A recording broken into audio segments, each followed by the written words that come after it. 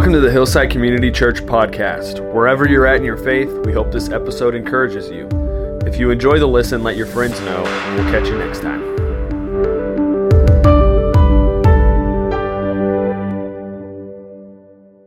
Well, great to see you today. We are in a series called on the Sermon on the Mount called The Good Life, and we're learning what Jesus means by what it means to be a good person, and from him how to learn what it looks like to live a good life. And it's been a lot to take in. We just got to the first topic over the last few weeks on anger, and I was planning to go to the next topic, which is adultery. Seems a little heavy for a day like today. And the last 2 weeks have proven to be a little bit emotionally heavy, and I wasn't personally ready to go there. So, just didn't feel right. And so after some conversations I've had, I thought we would process a little bit more about what we've learned and what we are feeling and what we are experiencing in this talk, because we're just beginning it and we got a long way to go. What we're going to learn today is something that I think is valuable as we go through this entire teaching that Jesus gives us. The very nature of anger, its emotion, has these just incredible depths and layers and damage that requires some processing. Remember, Jesus is aiming at the deepest levels of who we are, which means just stopping behavior is not adequate to be a good person or to live a good life. So he wants to transform us at that deep level. And so it makes sense that you have to think deeply. Does that make sense? You have to think deeply. And when you do, I got to tell you, you discover things, if you're going to do that have to be processed a little bit.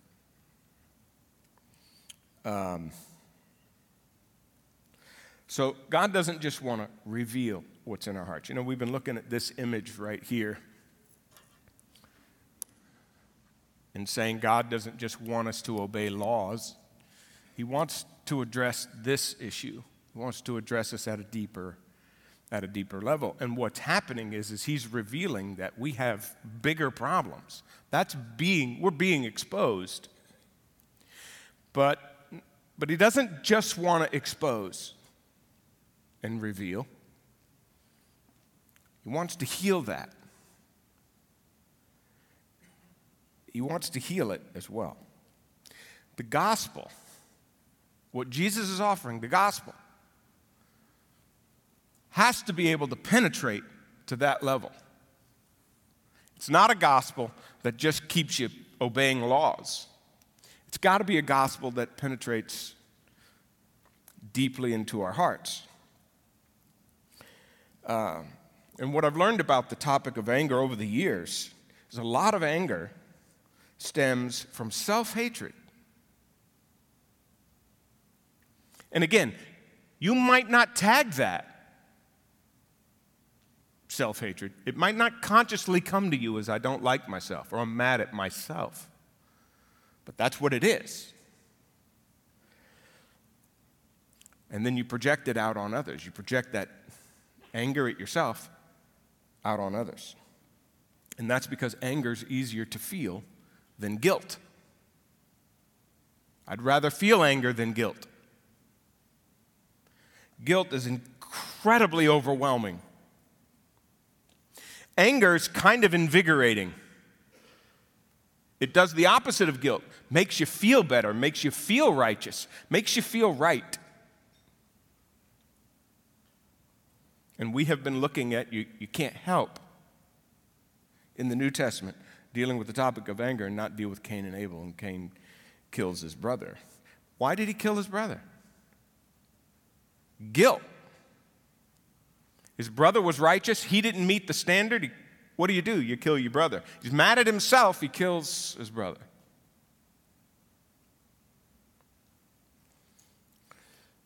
Guilt is incredibly debilitating emotion. One psychiatrist estimated that more than half of people in mental wards could be released today if they knew how to find forgiveness.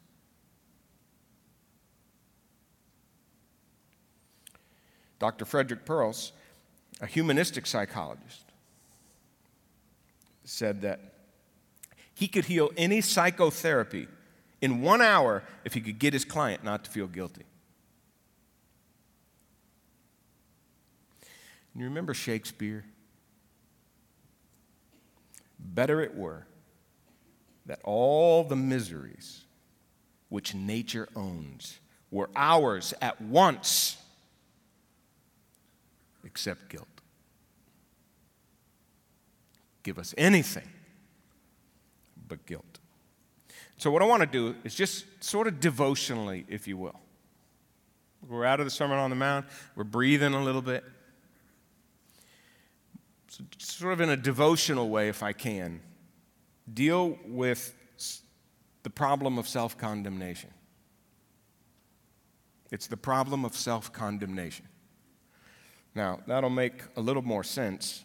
And believe it or not, this topic gets addressed in the topic of anger and love, which is what we've been addressing, which is just remarkable. So let me show you what I mean.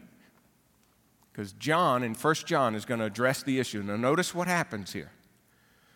This is the message that you've heard from the beginning, that you should love one another. Here's the standard. Now, John, just so you know, raises this standard in just 5 chapters to a level so high, it's as if he's expounding in 5 chapters on everything Jesus meant about what it means to love people. And the standard is astronomically, it's overwhelming. It's incredibly demanding. The opposite we've been saying of living with a loving heart is living with an angry heart. And guess what he brings up? Guess who he brings up? Cain, again, who had an evil heart and murdered his brother. Why did he murder him? His deeds were evil and his brothers were righteous. He didn't match up. Guilt. We're getting even deeper into Cain's psyche. This is not something you fully grasp. John expounds on that for us. So you see, you have this very high demand for love, and it turns out human beings have a very, very, very difficult time loving well. And we can't always deliver on this high standard. We don't love each other well enough, and there's a deficiency of love in every one of us. We don't love adequately, and we have our own deficiencies. And they create an incredible stew.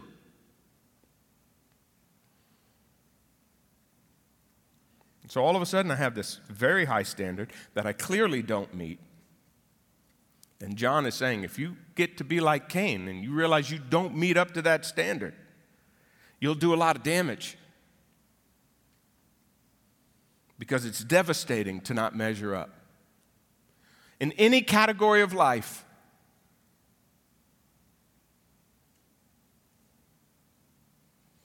and then we get angry. And we take it out on others. Anger is a second emotion. It's not a first emotion. You always feel something else before you feel anger. It's hurt, ego bruising, irritated, embarrassed, devastated. You always feel something before you feel anger. And guilt is the worst. And then it becomes just a sick cycle. And you sabotage everything in your life. And so John, who just cannot lower the standard just because of what we've been learning. He says in verse 18, right after this, we have to love each other, not just in word or talk, but deed and in truth. I mean, this is the standard, and he's not going to lower it, but he recognizes its impact. And he's talking to people who are believers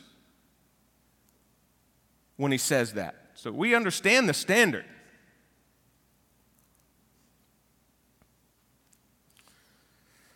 He's not going to lower that. But then, notice this. What's his next verse after this? You put that demand up here. This is an interesting phrase. By this, what are we going to do now? What does that mean now? How do we know we're of the truth? And reassure our hearts before him. This is the phrase that John loves right here. How in the world are you going to help a heart when it realizes it doesn't meet that standard?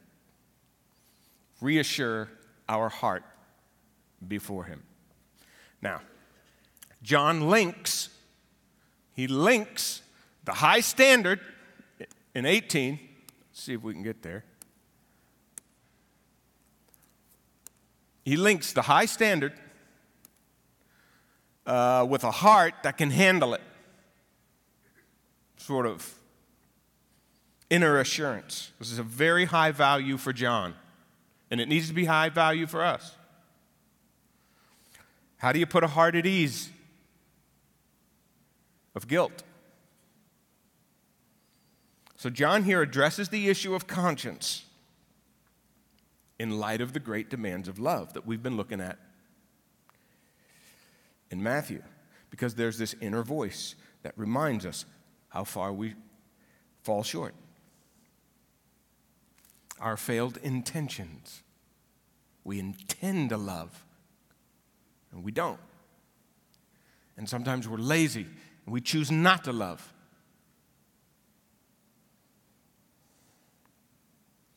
So what you're talking about here when you're going to deal with the issue of anger and really solving it and getting to the bottom of it is this issue of sin management. How do I manage the fact that I'm a sinner with a standard this high in love? And I'm talking about my own failure and my own sin. And John says it next. That's what he's going to say next. Look, whenever your heart condemns us, just stop there, because it's gonna. Because your heart's going to condemn us. This is deadly when it happens, and it's debilitating when it happens. It's like self-incrimination, and it paralyzes us. We kind of pronounce judgment on ourselves. Your heart condemns you. It's kind of a legal judgmental term, like being in court, where the judge tells you you're condemned. It's your own heart telling you. Henry Nouwen said this: one of the great challenges of the spiritual life is to receive God's forgiveness. This is not easy to do. There's something in us humans that keeps us clinging to our sins and prevents us from letting God erase our past and offer us a completely new beginning. And this is a great line. Sometimes it even seems as though I want to prove to God that my darkness is too great to overcome. That's a real subtle, brilliant thing about human beings. Sometimes when we feel bad enough about ourselves, we just drive that point home and prove. It's like we set out to prove that we're unreachable, unchangeable. Because we can't receive forgiveness. And it hardens you and it makes you angry. And then you self-destruct. It's been a long time, but have you seen the movie A River Runs Through It? How many of you have not seen that movie? Okay, you're going to need to leave right now and go watch it. Come back next week. No. This is an incredible movie. And I remember watching it for the first time. It's in Montana, so it's beautiful. Brad Pitt is a younger brother. He's got an older brother who's Norman. His name's Paul. And Dad's a pastor. They live in this beautiful town. Dad is a sharp guy, has loved his kids. In fact, his dad is through fly fishing and Montana life, which is just beautiful in the movie. It's basically a movie about how did these two boys respond to their father's love. One of them is capable of receiving it, and the other just simply isn't. And when you watch the movie, it becomes very obvious. There's something blocking this kid's ability to receive love, and it's the character played by Brad Pitt. But this is sort of the message he sends to his kids. All good things, trout, as well as eternal salvation, come by grace. This is what he's trying to teach his kids. And but Paul has trouble accepting it. And there's a point in the movie where his brother's wife, because the whole family can see it, you can see it as a viewer. He's self-destructing. He's got everything. He's got all the love he could possibly need. And she says, his wife says, why is it that the people who need the most help won't take it? And then later in the movie, Paul himself sort of, in describing, somebody has described someone else, and he looks in on that situation and almost gives a commentary on that, talking about himself when he says, maybe what he likes is someone trying to help. If you want someone to try to help and you like that feeling, but it's not enough to change you on the inside, then you just keep doing things to make people want to keep trying to help you, but you never get out of your patterns. And that's where he ends up. And the good news for John, look what John says right here, and this is what we've got to learn. This is what we got to get in our heads. God is greater than our heart. This is, listen, you can ponder this for the rest of your days, that God is greater than your heart. And it's a good thing because that's what he's trying to change. He's got to be able to manage that thing and all of our sickness. And especially when it comes to sin, our guilt. Got to help us. He is greater than our heart. Let's ponder that. This is incredibly deep. It's incredibly good news. This is not just a general statement about how great God is. We know God is great. But God is great when it comes to this problem. That's John's point. Yeah, God's great. He's great when it comes to that sick heart. He's great at dealing with sin and all of its ramifications. And essentially what John is saying right here is, yes, your heart will condemn you. If God's greater, then what's going on? Here's what he's saying. You're not the ultimate judge of you. You're not the ultimate judge of you. This is profound. God's going to say, I alone can condemn you, and I alone can forgive you. I alone can do that. Don't do my job.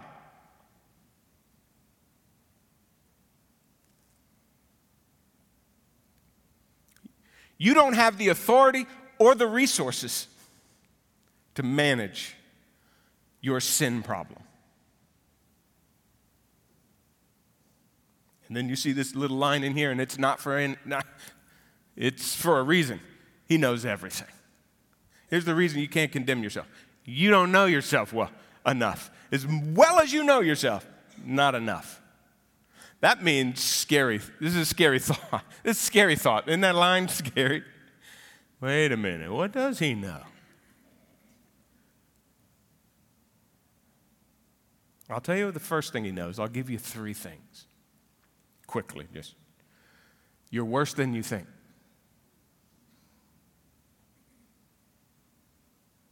Your heart is sicker than you even think it is. That's the first one. Second one, you couldn't punish yourself enough, nor could you work it off. In other words, so you condemn yourself, you're not smart enough to condemn yourself, you don't know enough to condemn yourself.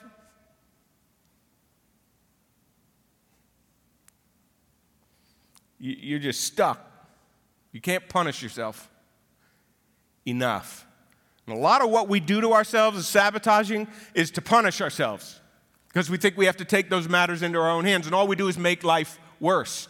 This is the reason why we can't manage our own sin, because the way we go about it sabotages the very thing we're after. I had someone jokingly say to me here in the last 2 weeks, boy, I do wish I believed in purgatory so I could just go after this life and just spend some time there just working off everything I can't do right.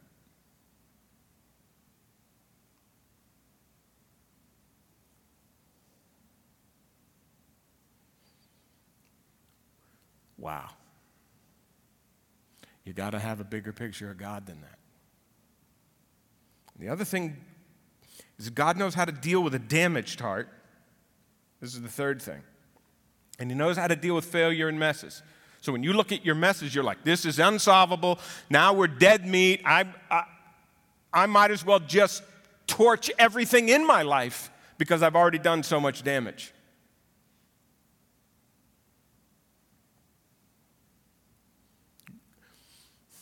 The one thing I love about knowing God is that the worst things can be salvaged. They can't always be completely fixed in this life, but he can salvage, fix messes, and heal in ways nothing else on this planet can. He knows how to deal with damage done. He knows how to deal with evil in you and evil done to others.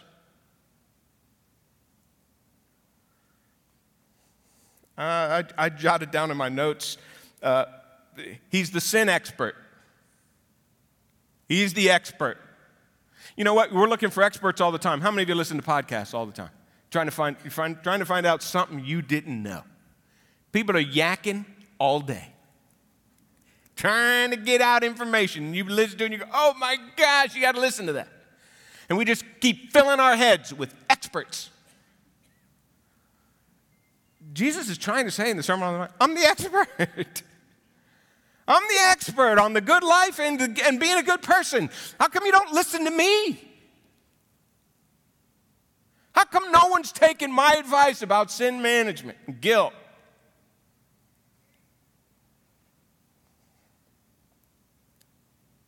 This very same book, you talk about John wanting to know about sin management. He's the one who says right here at the beginning of the book, if we confess our sins, what's he faithful to do?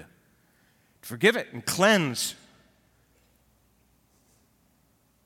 Anyone who does sin has an advocate.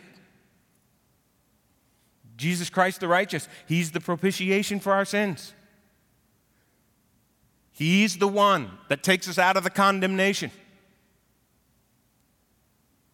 He's capable of doing that. And this is great. There's a level at which God is not counting on you to solve your sin problem.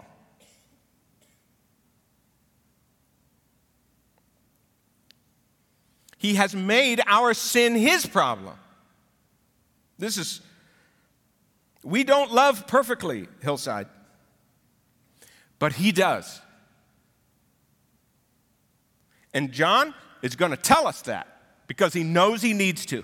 If he doesn't tell us this, we have nowhere to turn with the high standard and a condemning heart.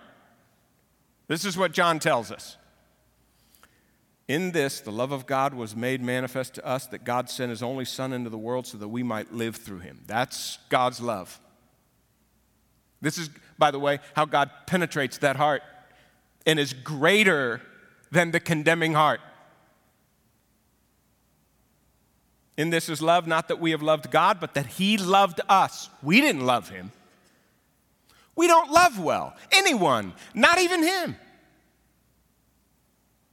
And he sent his Son to, again, get us out of that condemnation. So we have come to know and believe that the love that God has for us. God is love, and whoever abides in love abides in God, and God abides in him. And here it is. By this is love perfected, that we may have confidence when?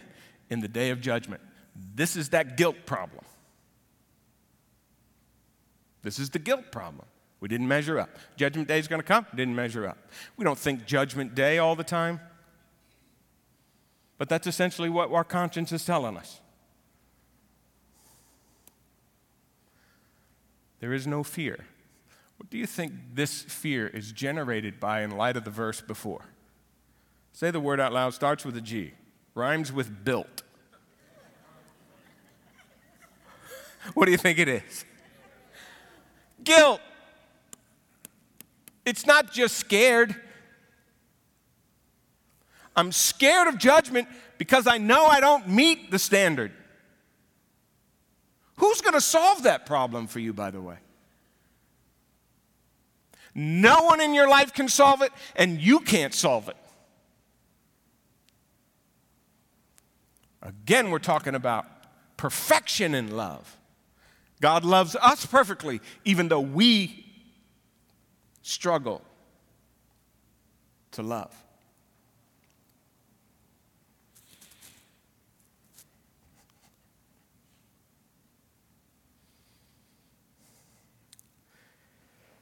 You need to hear God say to you today,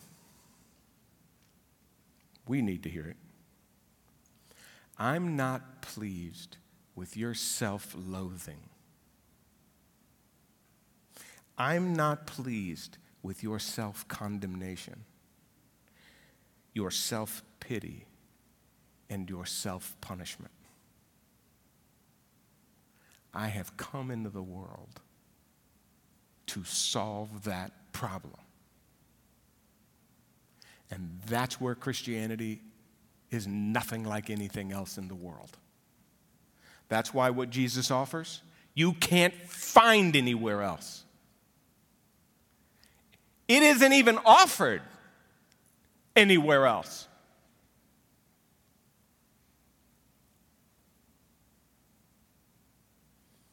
Remember in the prodigal son, and this is why I want to drive this home, and I really want you to leave here with something that really can help this heart of yours and mine.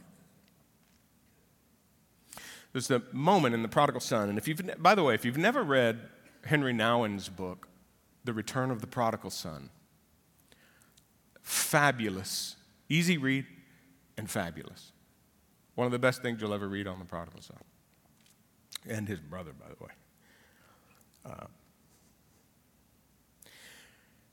Nouwen so astutely brings up this whole idea of, remember when the prodigal son, he's run away with the father's, his inheritance early. He's abandoned his dad. He is in sin and lost everything. He could not be any lower. And he thinks to himself, because this is how the guilty heart thinks. I'll go back to my dad because I'm out of resources now. I have no other resources. And in his mind, he says, in Luke 15:19, I am no longer worthy to be called your son. Treat me as one of your hired servants. This is what the guilty heart tells you.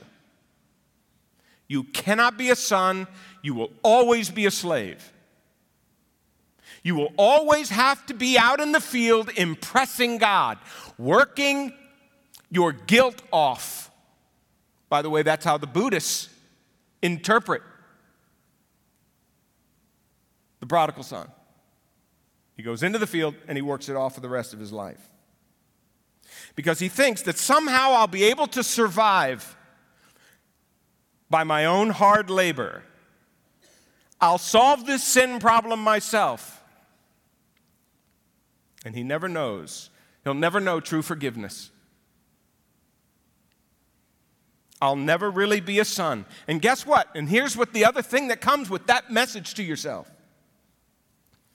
I'll never act like one either. The message to myself that I'm not a son and that I don't match up means I somehow get to start doing behaviors that prove that I'm not a son, and I'm never held responsible to be a son. I get to just be the slave. This is what psychologists, by the way, called normalizing feelings, where you get a behavior and you keep doing it because you don't want it to appear sporadic in your life. You just want it to be typical and normal. You don't want to stand out. Normalizing feelings. That's exactly what he was going to do. And here is what happens in that story. We learn the prodigal son doesn't get to set the terms of returning. He does not get to set the terms. He gets to that door. Well, actually, to get to the door, he gets somewhere down the road because the father runs down there to get him. And he says, you put on this robe, and you put on this ring, and you put the sandals that I'm going to give on you, and you sit at my table, and you eat the feast that I'm preparing for you, and you receive my grace, and then you act like my son. That's the message. Grace makes you a son and makes you act like a son. And that's why you have any shot at being loving. Not because you've mustered up the ability, but because your heart has been loved in a way that makes you love.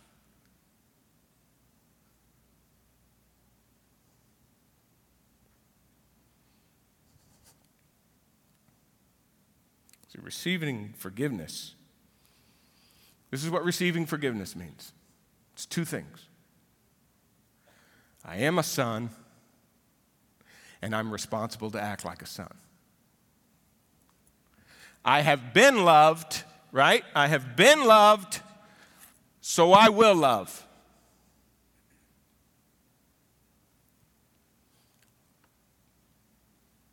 Grace is what transforms you. Being loved like that makes the heart capable of loving. Okay.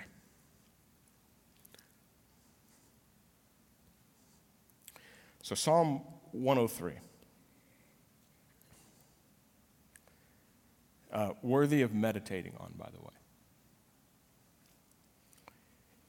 It's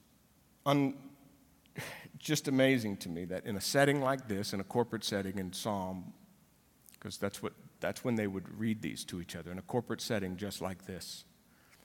And in this particular psalm, they're told none of the normal issues that we normally consider when we gather together in worship. Today, we're just going to speak to our own souls about our guilt. And what a wonderful benefit it is to know God and to receive His grace. That's what Psalm 103 is about. The background of the psalm is the Israelites committing probably not only the worst sin, one of the worst things they did, the golden calf, but the worst time. God's up there writing laws for Moses to bring down to them, and they're down there. Isn't that you? The worst moment, the worst thing. It just couldn't be worse. And here's what the psalmist says. The Lord is merciful, He's gracious, He's slow to anger, He abounds in steadfast love. He will not keep His anger forever. He does not deal with us according to our sins or repay us according to our iniquities. And I love this verse. As a father shows compassion to his children, so the Lord shows compassion to those who fear Him, for He knows our frame and He remembers that we are dust. This is one of the great gifts of a father like God is that he knows how hard it is and what we're made of. And so a father like that offers grace. One of the things that I loved doing as a parent, that I reflect back on now, when my kids were little, was finding the perfect moment to give them grace instead of what they knew they were going to get. And I made a big deal out of it, man. I mean, I milked it. I wanted the fear to just crush them. And then grace to just release it. Those are great moments. Receiving grace is one of the greatest things in the world. And my son, Nicky, who was very little, still young enough to carry around a blanket. And I'll never forget saying to him, "It's okay, son. You're forgiven. Let's let it go." And I can recall in my kids' lives, every one of them being stunned completely by this. Nicky said to me, "Dad, thank you. I really need it." And then he said this, "Because I'm going to sin a lot." And that turned out to be prophetic. I have a little prophet born into my family.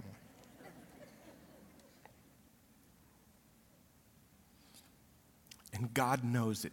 And you know, I'm sitting there as a dad going, I hate the thought of that, but I know it.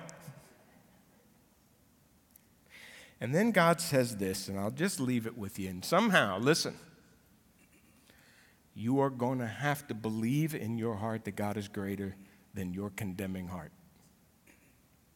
And you're going to have to receive that forgiveness and stop the cycles that keep proving that you want to work your own problems out and accept God's grace. Don't be like Paul in River Runs Through It. Just keep on self-sabotaging because you want to prove you're unreachable. You're not unreachable. And you don't have the authority to speak that over your life.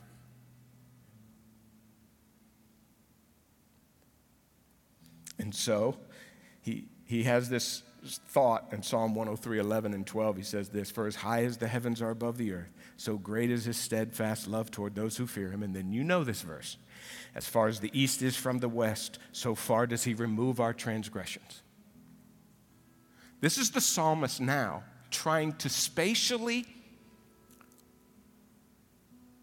demonstrate how vast God's forgiveness is. As high as the heavens, the galaxies. It's like the galaxy of salvation.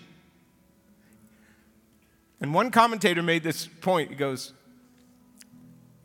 "Once pardoned, guilt can no more return than east can become west."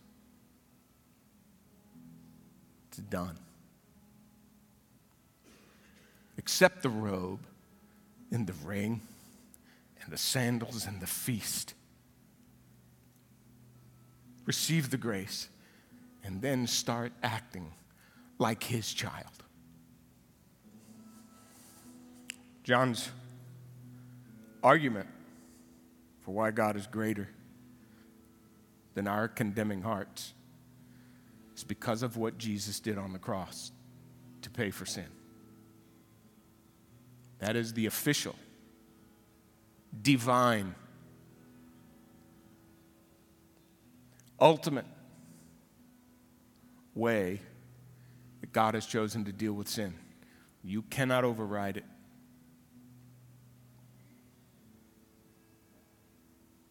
You do have to receive it. And receiving it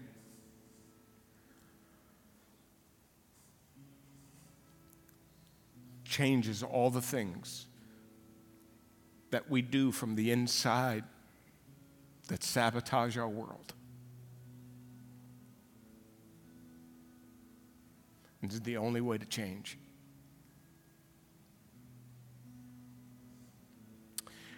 Father, help us receive that love. It's that moment when we come to Christ and we immediately accept it. Later on, as we live with our imperfect selves, we start to think maybe we're better off as slaves than sons.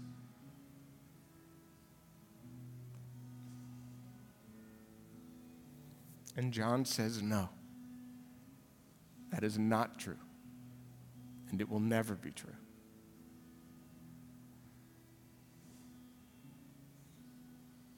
Help us to receive that today. In Jesus' name.